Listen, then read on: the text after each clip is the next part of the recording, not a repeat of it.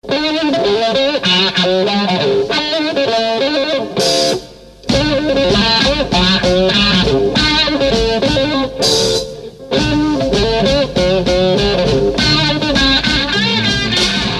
Washington, D.C., this is On the Ground. Today, historian Gerald Horne on this year's national commemoration of 1619 and 400 years since the arrival of Africans in Jamestown, Virginia. The question of slavery is seen as a kind of pimple on the otherwise smooth face of the establishment of this alleged great country, the United States of America, with slavery seen as some sort of accident or temporary deviation, when in fact it was the driving locomotive. And as Donald Trump signals that he will declare a national emergency to build a wall on the southern border, hundreds of immigrants rally at the White House to protest the Trump administration's efforts to deport them. Although they have been very busy trying to pit family against family and country against country and immigrant against immigrant, you are not standing for it. And that is why we are here united as El Salvadorans, as Haitians, as Ecuadorians, as Nepalese, as Sudanese. These stories, voices, and more coming up. Welcome to On the Ground, onthegroundshow.org, Voices of Resistance from the nation's capital. I'm Esther Iverem. The D.C. area breathed one sigh of relief on Thursday as news emerged that President Trump would sign a bipartisan spending bill passed in the Senate and House that would avert a second government shutdown. But that relief turned to alarm by late in the day when Senate Leader Mitch McConnell announced that Trump plans to declare a national emergency to build a border wall without Congress allocating funding for it. In addition, immigrant rights groups said that the negotiated spending bill gives Trump millions more to further expand detention, abuse, and surveillance by ICE and other agencies at the border and in immigrant communities around the country. The bill increases detention beds by nearly 5,000 and adds more than $1.4 billion to hire more ICE and Border Patrol agents.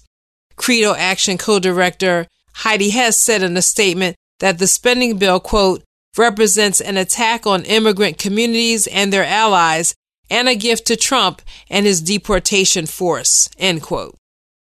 Some lawmakers and legal experts say that Trump's declaration of a national emergency to simply override Congress's spending authority is unconstitutional, that it could be an impeachable offense, and that it could wind up as a legal matter before the Supreme Court.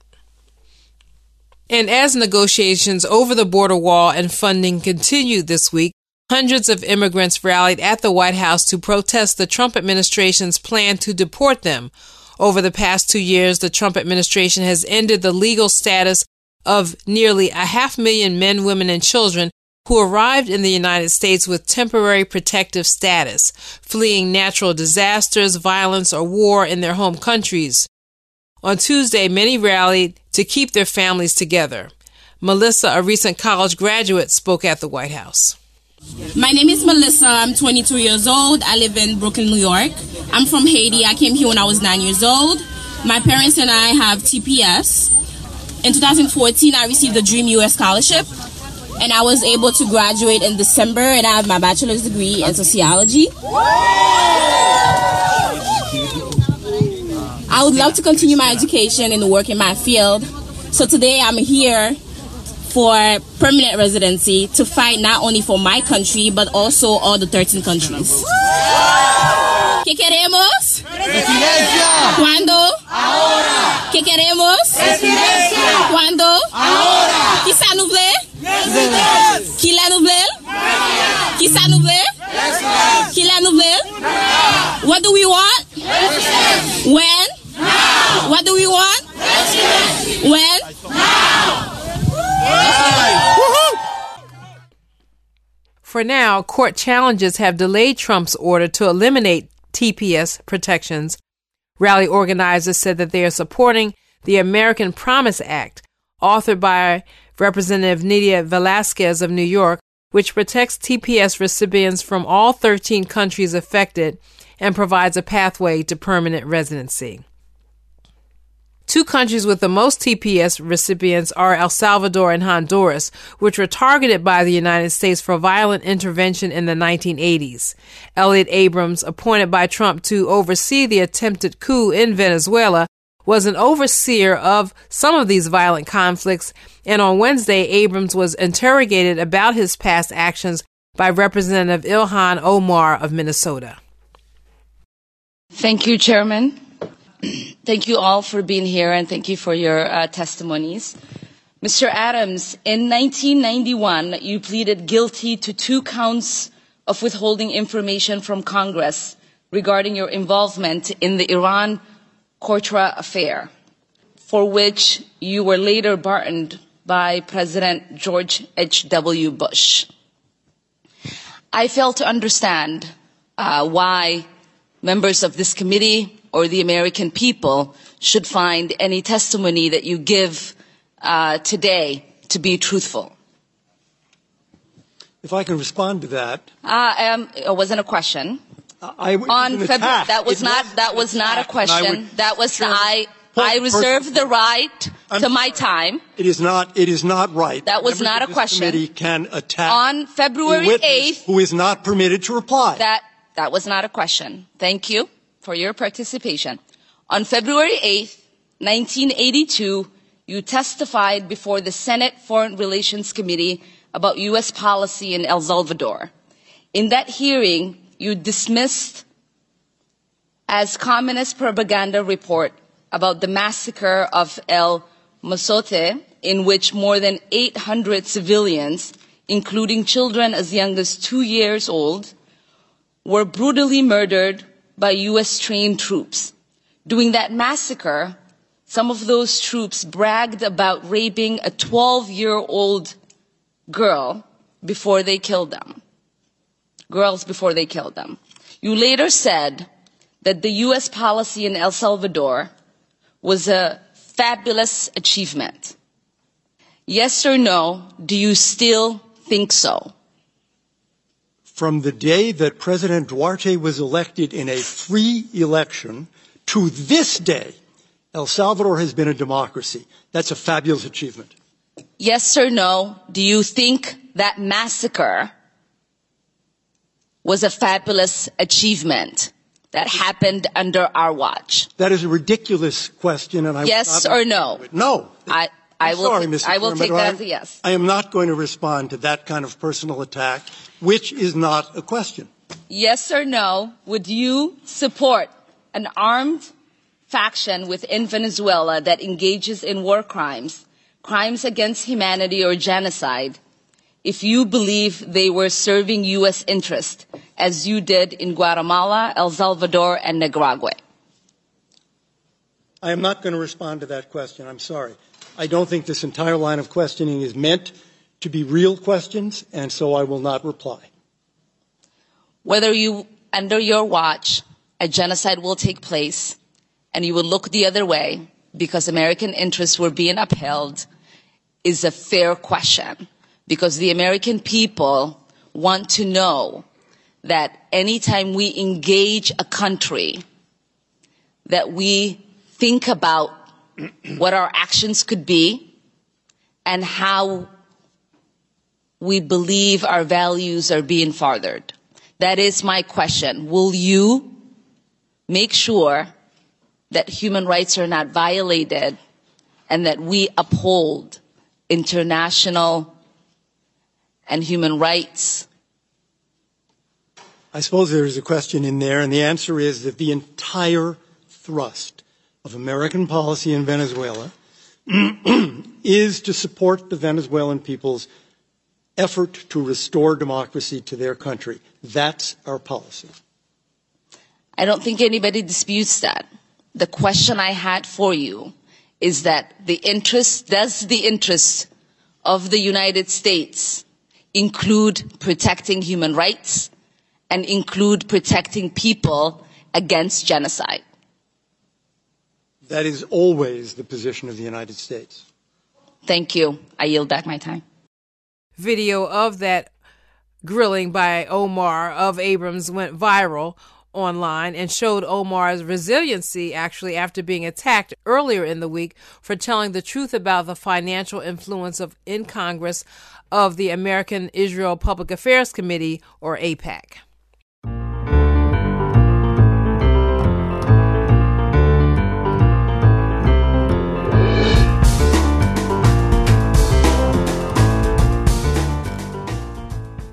In other news from Capitol Hill, 100 lawmakers introduced the Arctic Cultural and Coastal Plain Protection Act to halt the oil and gas drilling exploration in the Arctic National Wildlife Refuge, currently being pursued by the Trump administration. Also, as the country marks the one-year anniversary of the mass shooting at Marjory Stoneman Douglas High School in Florida, Democrats in the House have introduced a bill to establish universal background checks on all gun sales and unveiled a bill to ban the sale of high-capacity magazines. And Senator Bernie Sanders introduced the Social Security Expansion Act, which would subject all income over $250,000 to the same Social Security payroll tax that lower-income people must pay. Right now, all income above the $132,900 cap is exempt from the Social Security payroll, so that a billionaire pays the same tax as someone making that roughly $132,000.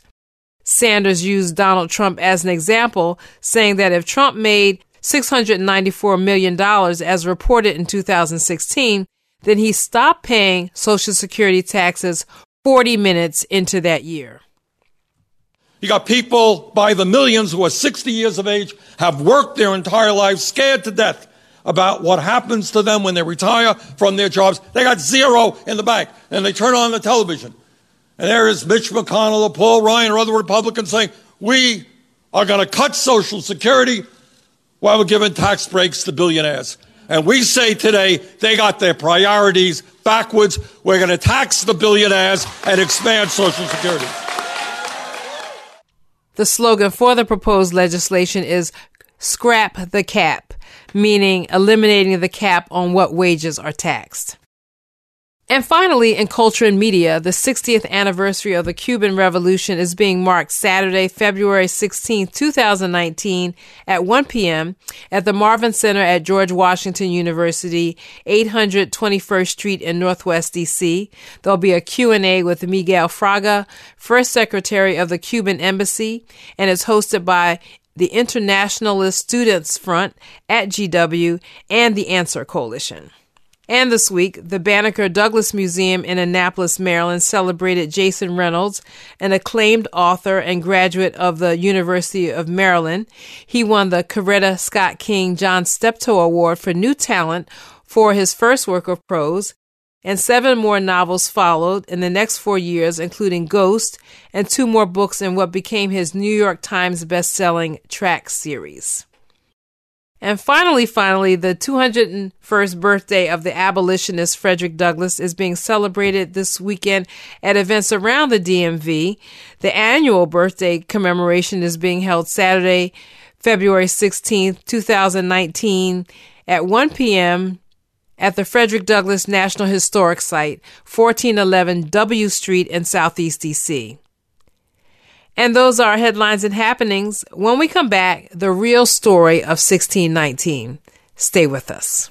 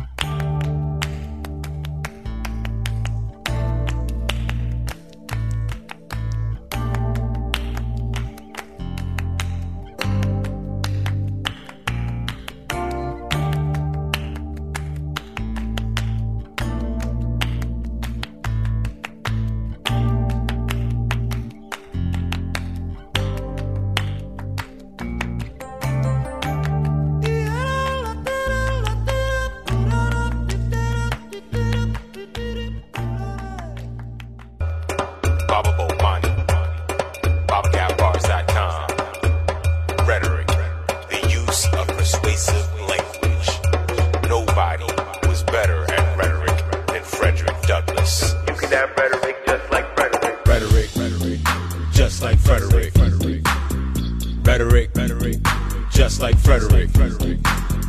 Rhetoric, just like Frederick. Rhetoric, just like Frederick. Rhetoric, what you talking? Just like Frederick. Keyboard out your mouth. Rhetoric, what you talking? Just like Frederick. Power make them count. Rhetoric, what you talking? Just like Frederick. Keyboard out your mouth. Rhetoric, what you talking? Just like Frederick.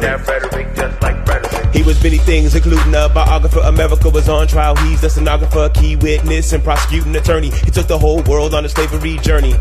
Became a voice for the voiceless, enslaved Africans faced with hard choices. Back when they thought former slaves couldn't be literate, destroyed the myths that the masses were considerate. Blew you away with vocabulary, above ordinary, distinguished dignitary, emissary, representing for black pain, deep and philosophical or simple and plain. You know you got a story, are you telling it? Don't ever think your story isn't relevant. Like Douglas, tell your own narrative, so you can have rhetoric just like Frederick. Rhetoric, just like Frederick. Rhetoric, just like Frederick. Rhetoric, just like Frederick. Rhetoric, just like Frederick. Rhetoric, what you talking? Just like Frederick. Keyboard out your mouth. Rhetoric, what you talking? Just like Frederick. Power make them count. Rhetoric, what you talking? Just like Frederick. Keyboard out your mouth. Rhetoric, what you talking? Just like Frederick.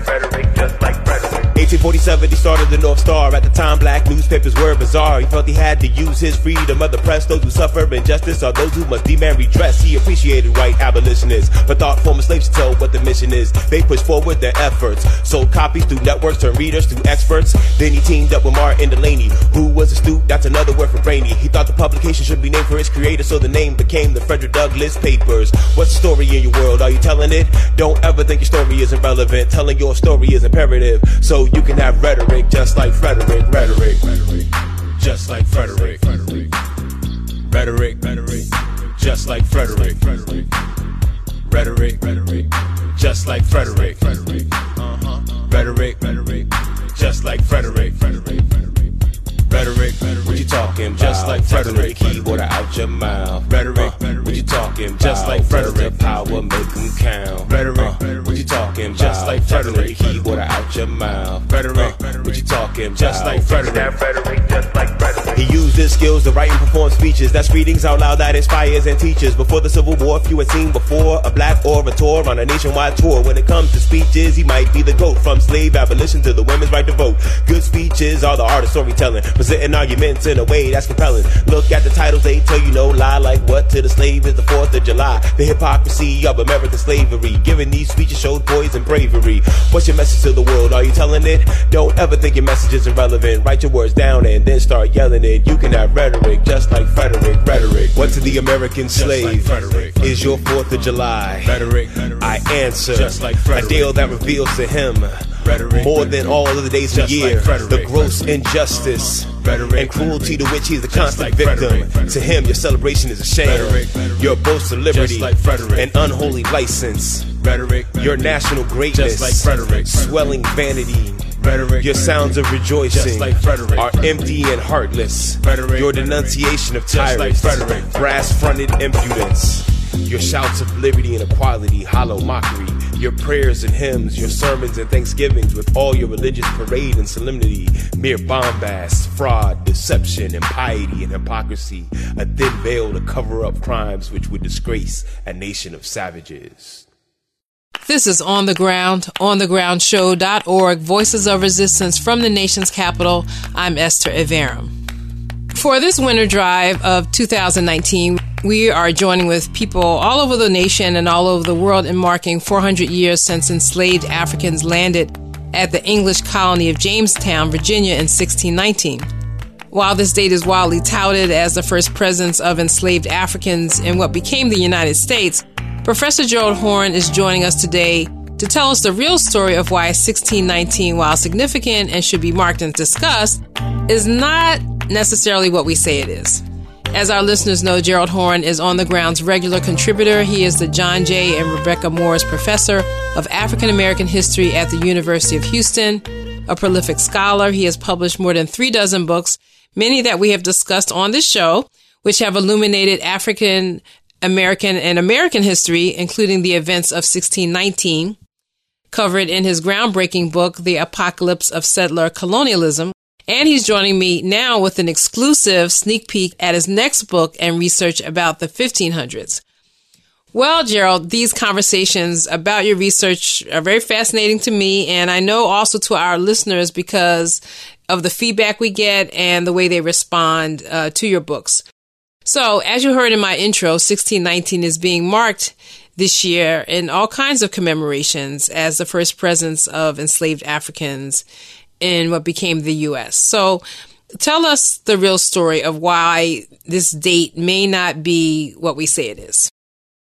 Well, as I am going to say in my book on the 1500s, in 1526, in what is now South Carolina, it was not called South Carolina then, the Spanish, from their perch in Hispaniola, today's Haiti and Dominican Republic, had brought enslaved Africans to this territory, which we now call South Carolina, and the enslaved Africans there were working and building on behalf of the Spanish settlers before they decided to join with Native Americans in revolt, which they did in league with the indigenous population of that land, and they basically chased out the Spanish and dispersed within that territory now known as South Carolina. Do we know the native people, what nation that was? It's probably Catawba, but or perhaps Cherokee, who, of course, occupied the southeast quadrant of North America, or it did at least at one time. But in any case, this effectively forestalled the establishment of a Spanish settlement in that territory, opening the door for London to establish its own settlement in the 1670s, which we now call South Carolina. Not only that, but even before 1525, 1526, the Spanish, as well known, had established a beachhead in the territory we now call Florida. We're all familiar, I'm sure, with the story of the Spanish conquistador, Ponce de Leon, and how he was allegedly and purportedly in search of the Fountain of Youth and stumbled upon Florida. That was about 1511. That is to say, about 20 years after Columbus had crossed the ocean blue. And we also know that in 1565, that the Spanish settled what is now considered to be the longest continuing European settlement in North America, speaking of St. Augustine, Florida. And we all know that there were enslaved Africans there as well. In fact, records in Florida suggest that the first African born on North American soil was probably born, or perhaps born, in Florida, decades before 1619. Now, like yourself, I'm not opposed to this marking of 1619. Any occasion for a mass conversation about slavery is to be welcomed. But at the same time, it would be as if we were marking the origins in the United States, say, from 1876 as opposed to 1776, for example. We'd get a stunted viewpoint of the history of this country. And I think that that's what's happening in part with regard to this marking of 1619. In fact, I was on Jamaican radio just a few days ago, and the Jamaicans were telling me that Ghana, West Africa, is trying to join in on the 1619 celebration, or I should say anniversary, commemoration, by encouraging tourism. Sort of return to your roots. Yes, I've seen a few very high-priced circulars come my way. This daughter of Africa cannot afford these commemorations. But the Jamaicans say, wait a minute. I mean, there were enslaved Africans at the behest of the Spanish in Jamaica well before 1619, and they have a point. And then we know, even with regard to the English, and as is apparent, we're sitting here speaking English, which means that those are the people who prevailed and triumphed. I think we have a distorted viewpoint with regard to the English role in enslavement, sometimes marking it from 1619, when in fact the latest research suggests that even before Columbus, you had English merchants in Andalusia, in Spain, who were collaborating with the Spanish in enslaving Africans, because we know that the Spanish and the Portuguese were enslaving Africans well before 1492. And I think that helps to underscore why the roots of anti-black sentiment in this country are so deep and so profound, because it stretches back more than half a millennium. And this also helps to underscore why there's this continuing demeaning and denigration of black people, which was necessary to our enslavement, which manifested itself most recently in the Commonwealth of Virginia, with blackface being sported by the governor and his attorney general. So nearly a century before 1619, there was an African presence in the United States. And of course, we're not counting the research done by Ivan Van Sertima about Africans arriving in this hemisphere before Columbus, but we're specifically talking about the American experiment. So why do you think the Spanish narrative has been omitted? Well, it's a kind of victor's history, number one. We're all familiar with that. I'm speaking to you from the Pan-African Film Festival, and one of its major slogans is that until the lion is able to tell her story, then the hunter's story will prevail. And we know that there's a kind of Anglocentrism with regard to the telling of history in North America. There's a kind of victor's history. I mean, look at the way history is taught in the United States today. The question of slavery is seen as a kind of pimple on the otherwise smooth face of the establishment of this alleged great country, the United States of America, with slavery seen as some sort of accident or temporary deviation, when in fact it was the driving locomotive of this so-called experiment in North America.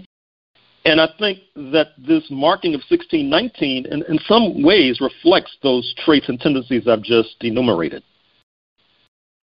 Well, on that note, we're going to take a little break here. This is On the Ground, onthegroundshow.org, Voices of Resistance from the nation's capital. I'm Esther Iverem. Stay with us.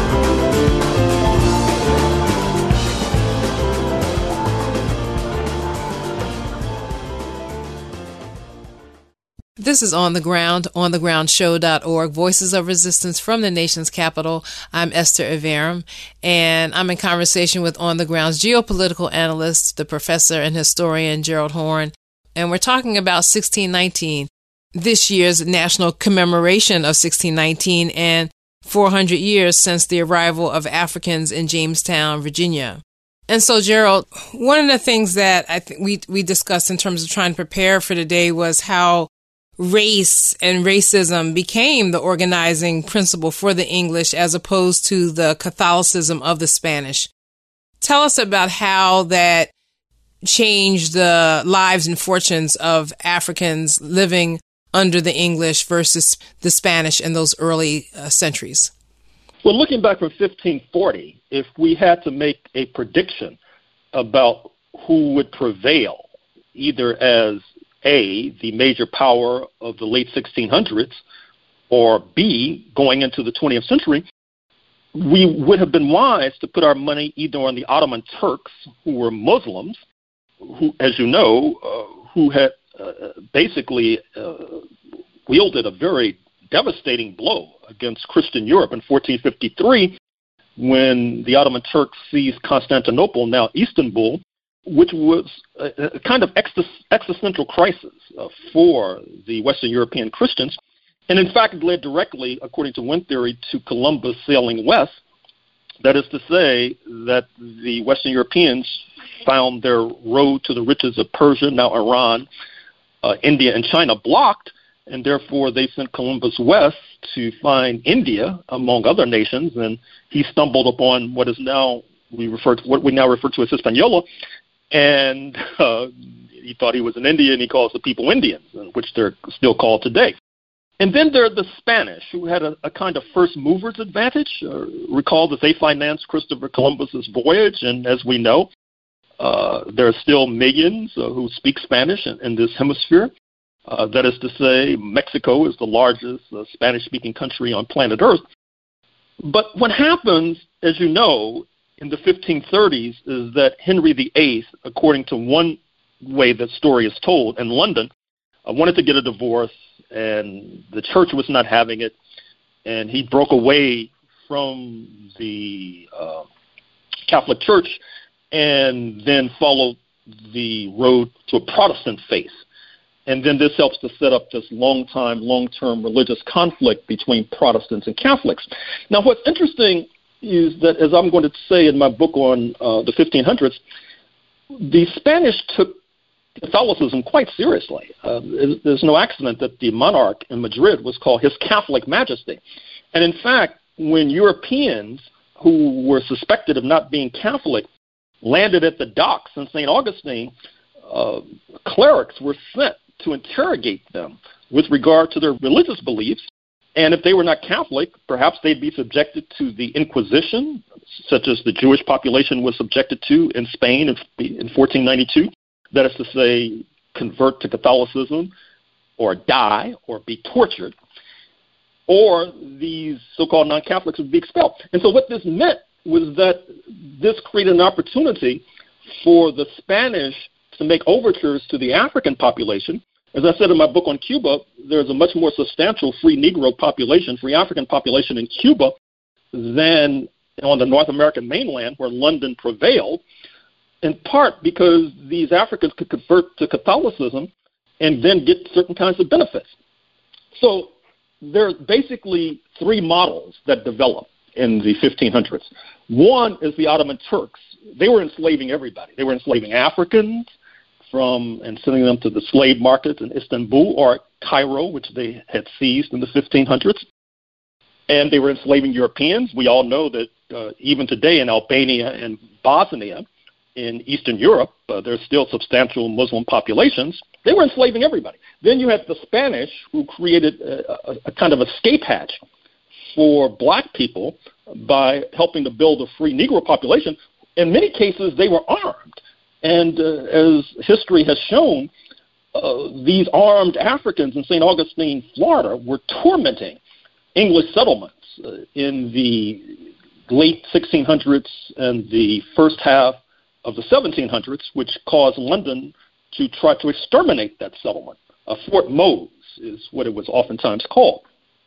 And then you had the English, who, for various reasons, were more open to the Jewish population that was fleeing the Iberian Peninsula, and therefore were able to take advantage of the diaspora networks of the Jewish population.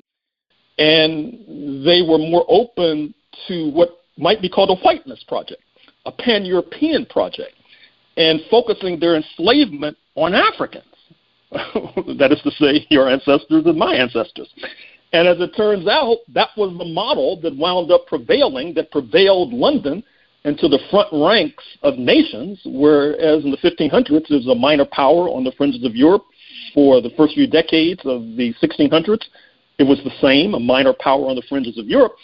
But through this process of whiteness and white supremacy and degrading and demeaning black people and enslaving them on a mass basis, they were able to catapult themselves into the front ranks of nations and then pass the baton on to their revolting spawn, now known as the United States of America, post-1776.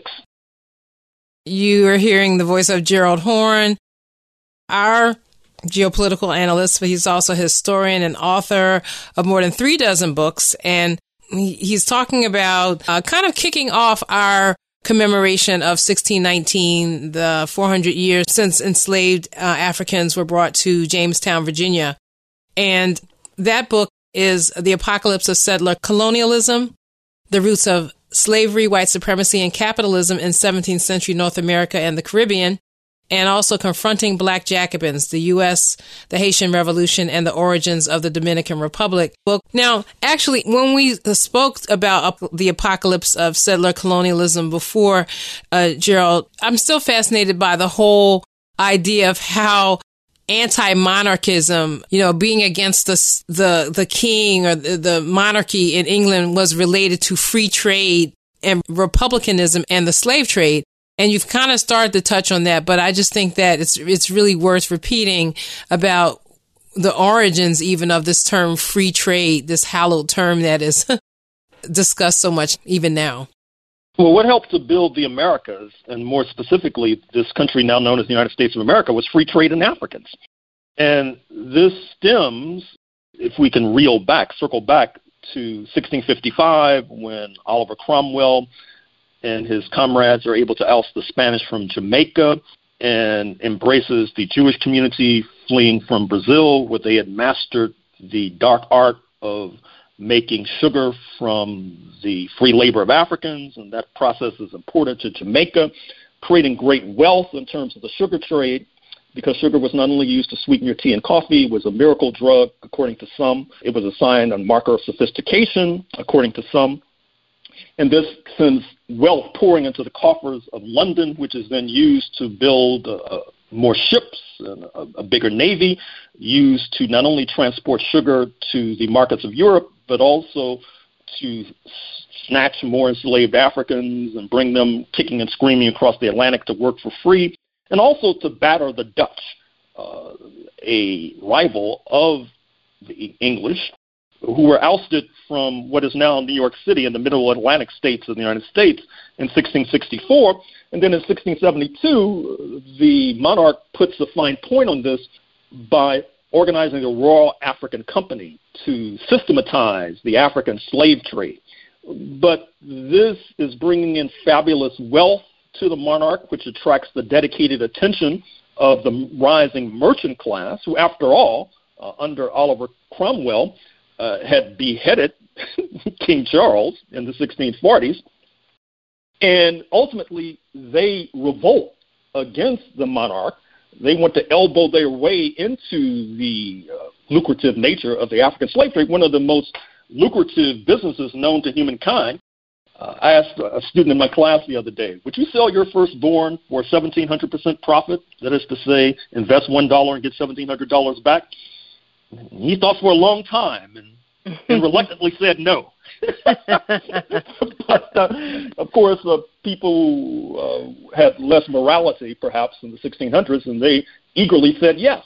And so under the guise of republicanism and under the guise of anti-monarchy sentiments, the merchant class elbowed aside the monarch in terms of control of the lucrative African slave trade. You had deregulation, a buzzword I'm sure you're familiar with, of that particular commerce, and free trade in Africans. Free trade, I'm sure that's a concept you're familiar with, and all under the guise of republicanism. And of course, there was a certain legitimacy to that, in the sense that it set the monarch on a glide path to today's Queen Elizabeth, who, of course, is quite wealthy, although her political power is not the kind of political power that monarchs once had in pre-1688 London, when the so-called Glorious Revolution unfolded. And just to step back for a second, because I know our time is expiring.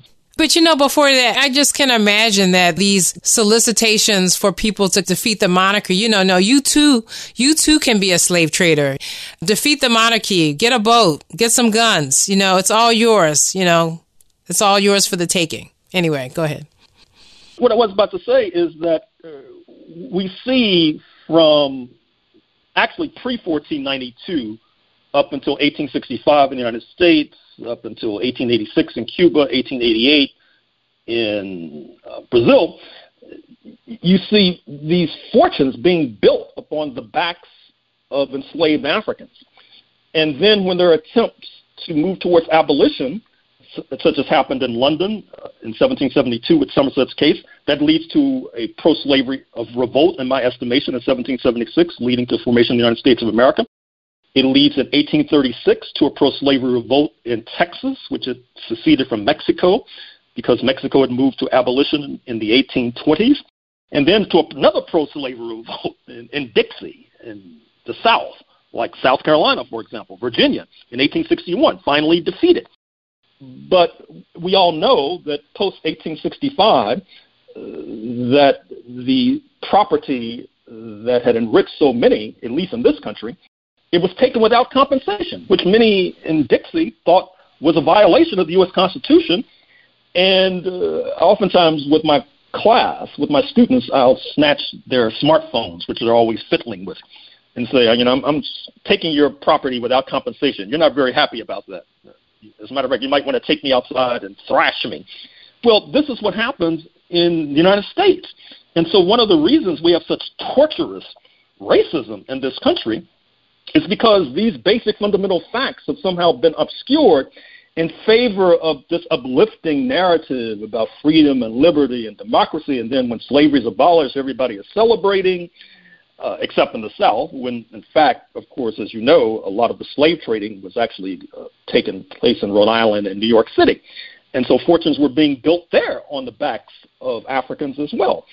And so I hope that this commemoration of 1619 will bring some of these otherwise obscured facts to the surface so that we can better understand, for example, what's happening with the governor and attorney general of Virginia, what's happening with regard to why there's a need for Black Lives Matter, why Black people are still being racially profiled and being treated like criminals even when they go to Starbucks to get a coffee. Or why we feel solidarity with the Palestinian people and other people of color around the world. I mean, why we fought for to end apartheid in South Africa, and why we stand in solidarity with Venezuela, Afro-Venezuelans. I mean, the whole racial dynamics of that piece aren't even really being illuminated by the mainstream media. I mean, no Afro-Venezuelan is going to go back to the days of illiteracy, poverty, having no rights under the law.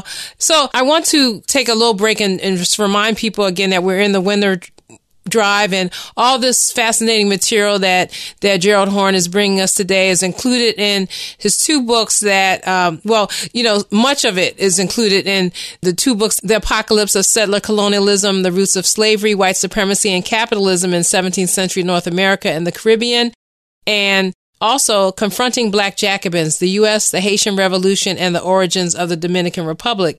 So, Gerald, before we run out of time, I just want to at least cover some of the material in the Confronting Black Jacobins, because people might not realize the connection between Haiti and this whole narrative about slavery, because just like the Apocalypse of Settler Colonialism is dealing so much with the beginnings of slavery, Confronting Black Jacobins covers the ending era of at least American slavery anyway. So why don't we bring that in and just talk about how Haiti was intertwined in this story? Well, the Haitian Revolution, 1791 to 1804, is of world historic significance. As I tell the story, it helps to ignite a general crisis of the entire slave system in the Americas that could only be resolved with its collapse. What I mean is that with the Haitian Revolution triumphing in 1804, like revolutionaries anywhere and everywhere, the Haitians wanted to spread their revolutionary gospel, not least to neighboring Jamaica, where the British, as you might recall, had been ruling since 1655. And the British were facing a very difficult choice. That is to say, whether to continue this process of enslavement that was delivering these fabulous profits, or run the risk of losing the property and one's lives, as the slaveholders in what is now Haiti did. That's what happened to them. And so by 1807, Britain had moved to abolish its role in the African slave trade, that is to say, going into Africa and then snatching people and dragging them kicking and screaming back to work on these plantations. And, of course, oftentimes, as happened in Haiti, becoming anti-slavery militant soldiers, abolitionists, who were bent on destroying slavery, and perhaps the slaveholders too. Ditto for Barbados, Antigua, the other so-called possessions of the British Empire. And then moving circa 1833, 1834 to abolish slavery itself, and then putting pressure on its former possession, the United States of America, to do the same thing. The United States moved in 1808 following Britain to formally abolish its role in the African slave trade, although we know that there were Africans being brought into North America by U.S. slave traders as late as 1860, 1861, for example. And then the Royal Navy, the British Navy, sets up a kind of maritime picket line along the West African coast to try to prevent the U.S. slave traders, who were still interested in grabbing Africans, from doing so. And so it's the Haitian Revolution that upsets the apple cart for slavery, which is one of the reasons why Haiti has been tormented ever since. They've destroyed a cash cow for so many defined as white. That is to say that Haiti, as you know, had to pay reparations to the enslavers in the 1820s, which helped to deform the economy and society. Interestingly enough, during the U.S. Civil War, when it was apparent that Spanish Cuba might be interested in aligning with Dixie, the so-called Confederate States of America, because Spanish Cuba was then a slave colony. And even there were those in London who thought that maybe the Confederacy should succeed, because it would help to split in two a rising rival, that is to say the United States of America, then another state, the so-called Confederate States of America. And so it was really Haiti, which was the most reliable ally of the Lincoln government in this region, and in this hemisphere, because, of course, Brazil, too, was enmeshed in slavery at that particular moment. So we all owe an enormous debt of gratitude to the Haitians that perhaps never can be repaid. And that's one of the reasons I decided to do the research to write this book, to try to indicate to audiences far and wide how much we all owe to Haitians. And I mean all, because it's no accident that after slavery is abolished, that you have the rise of a trade union movement, you have the rise of a movement for an 8-hour day here in the United States of America. That is to say, anybody who works for a living and therefore does not have to compete against slave labor, dragging your wage level down, dragging your working conditions down, owes an enormous debt of gratitude to the Haitian Revolution and the Haitian people to this very day. Yeah, and actually, speaking of the Haitian people to this very day, there are actually like thousands of people in the street to demand change, you know, and that's not really in the news right now, but there's a major grassroots movement there right now to fight against the neoliberal reforms and the ways that the United States and these Western European countries have continued to have their foot on their neck, you know, for decades, if not these centuries. So that's something that we should keep watch on and try to find out about outside the mainstream media. And just because, Venezuela is in the news and it is so much a part of what's happening in terms of the war machine, the U.S. Trying to stretch its, imperialist tentacles and threatening this sovereign country. Can you connect Haiti as we wind up to what Simon Bolivar did and who he was and that's why it's called the Bolivarian Revolution and it's named for him. Can you just give us a little taste of that before we go? Well, as is well known, as suggested by myself a few moments ago, the Haitian revolutionaries wanted to spread their gospel far and wide, and that included to the northern coast of South America, what we refer to as Venezuela, and the anti-colonial war led by Simon Bolivar was supported by the Haitians, not least on the premise that this would lead to the abolition of enslavement, because as I tell the story, the Haitian Revolution in some ways is a repudiation of 1776, which I characterize as a pro-slavery revolt against abolition. And in fact, what happens is that the French go into debt to support George Washington and company, which then leads to a crisis in Paris, leading to the French Revolution, then leading to the Haitian Revolution, then leading to the Haitian revolutionaries supporting South American revolutionaries like Simon Bolivar. And to fast forward to the 21st century, the kind of torment that was visited upon Haiti in the 19th century by slave owners, that is to say, being forced to pay reparations to French slave owners, with that capital oftentimes going to their new homes in New Orleans and Savannah, which is one of the reasons why pre-1861 New Orleans was one of the richest cities in this country, because of reparations going into the pockets of former slave owners who had fled Hispaniola.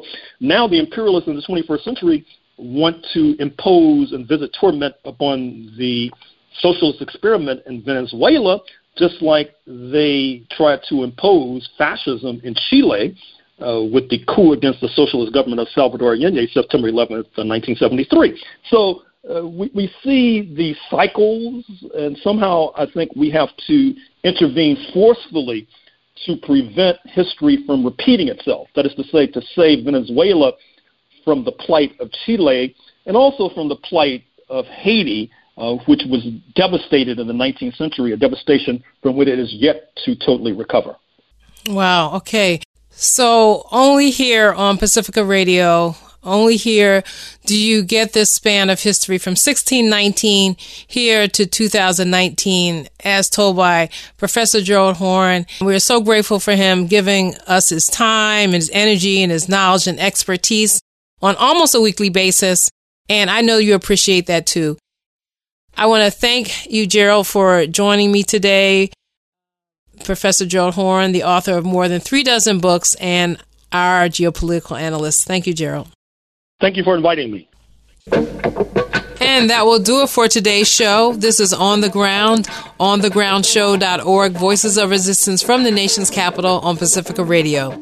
You can contact us, support us, partner with us, and listen to all of our current and past shows on the website we maintain, onthegroundshow.org. We're on Facebook, Twitter, under the title On the Ground Show, and we are on iTunes and Google Play under the title WPFW On the Ground. And you can subscribe to On the Ground on Patreon. The music we played this hour included Rhetoric, Just Like Frederick by Bomani Orma, Rain Dance by Nana Vasconcelos and the Bush Dancers, and Spamboo Limbo by EST. Our theme music is Voodoo Child by Jimi Hendrix. I'm Esther Iverum, and until next time, keep raising your voice. Peace.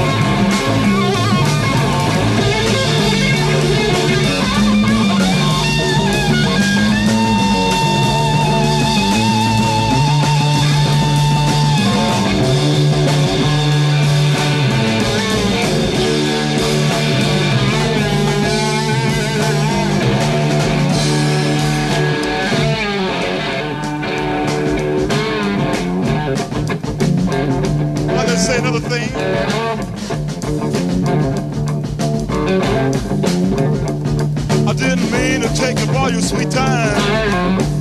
I'll give it right back to you one of these days.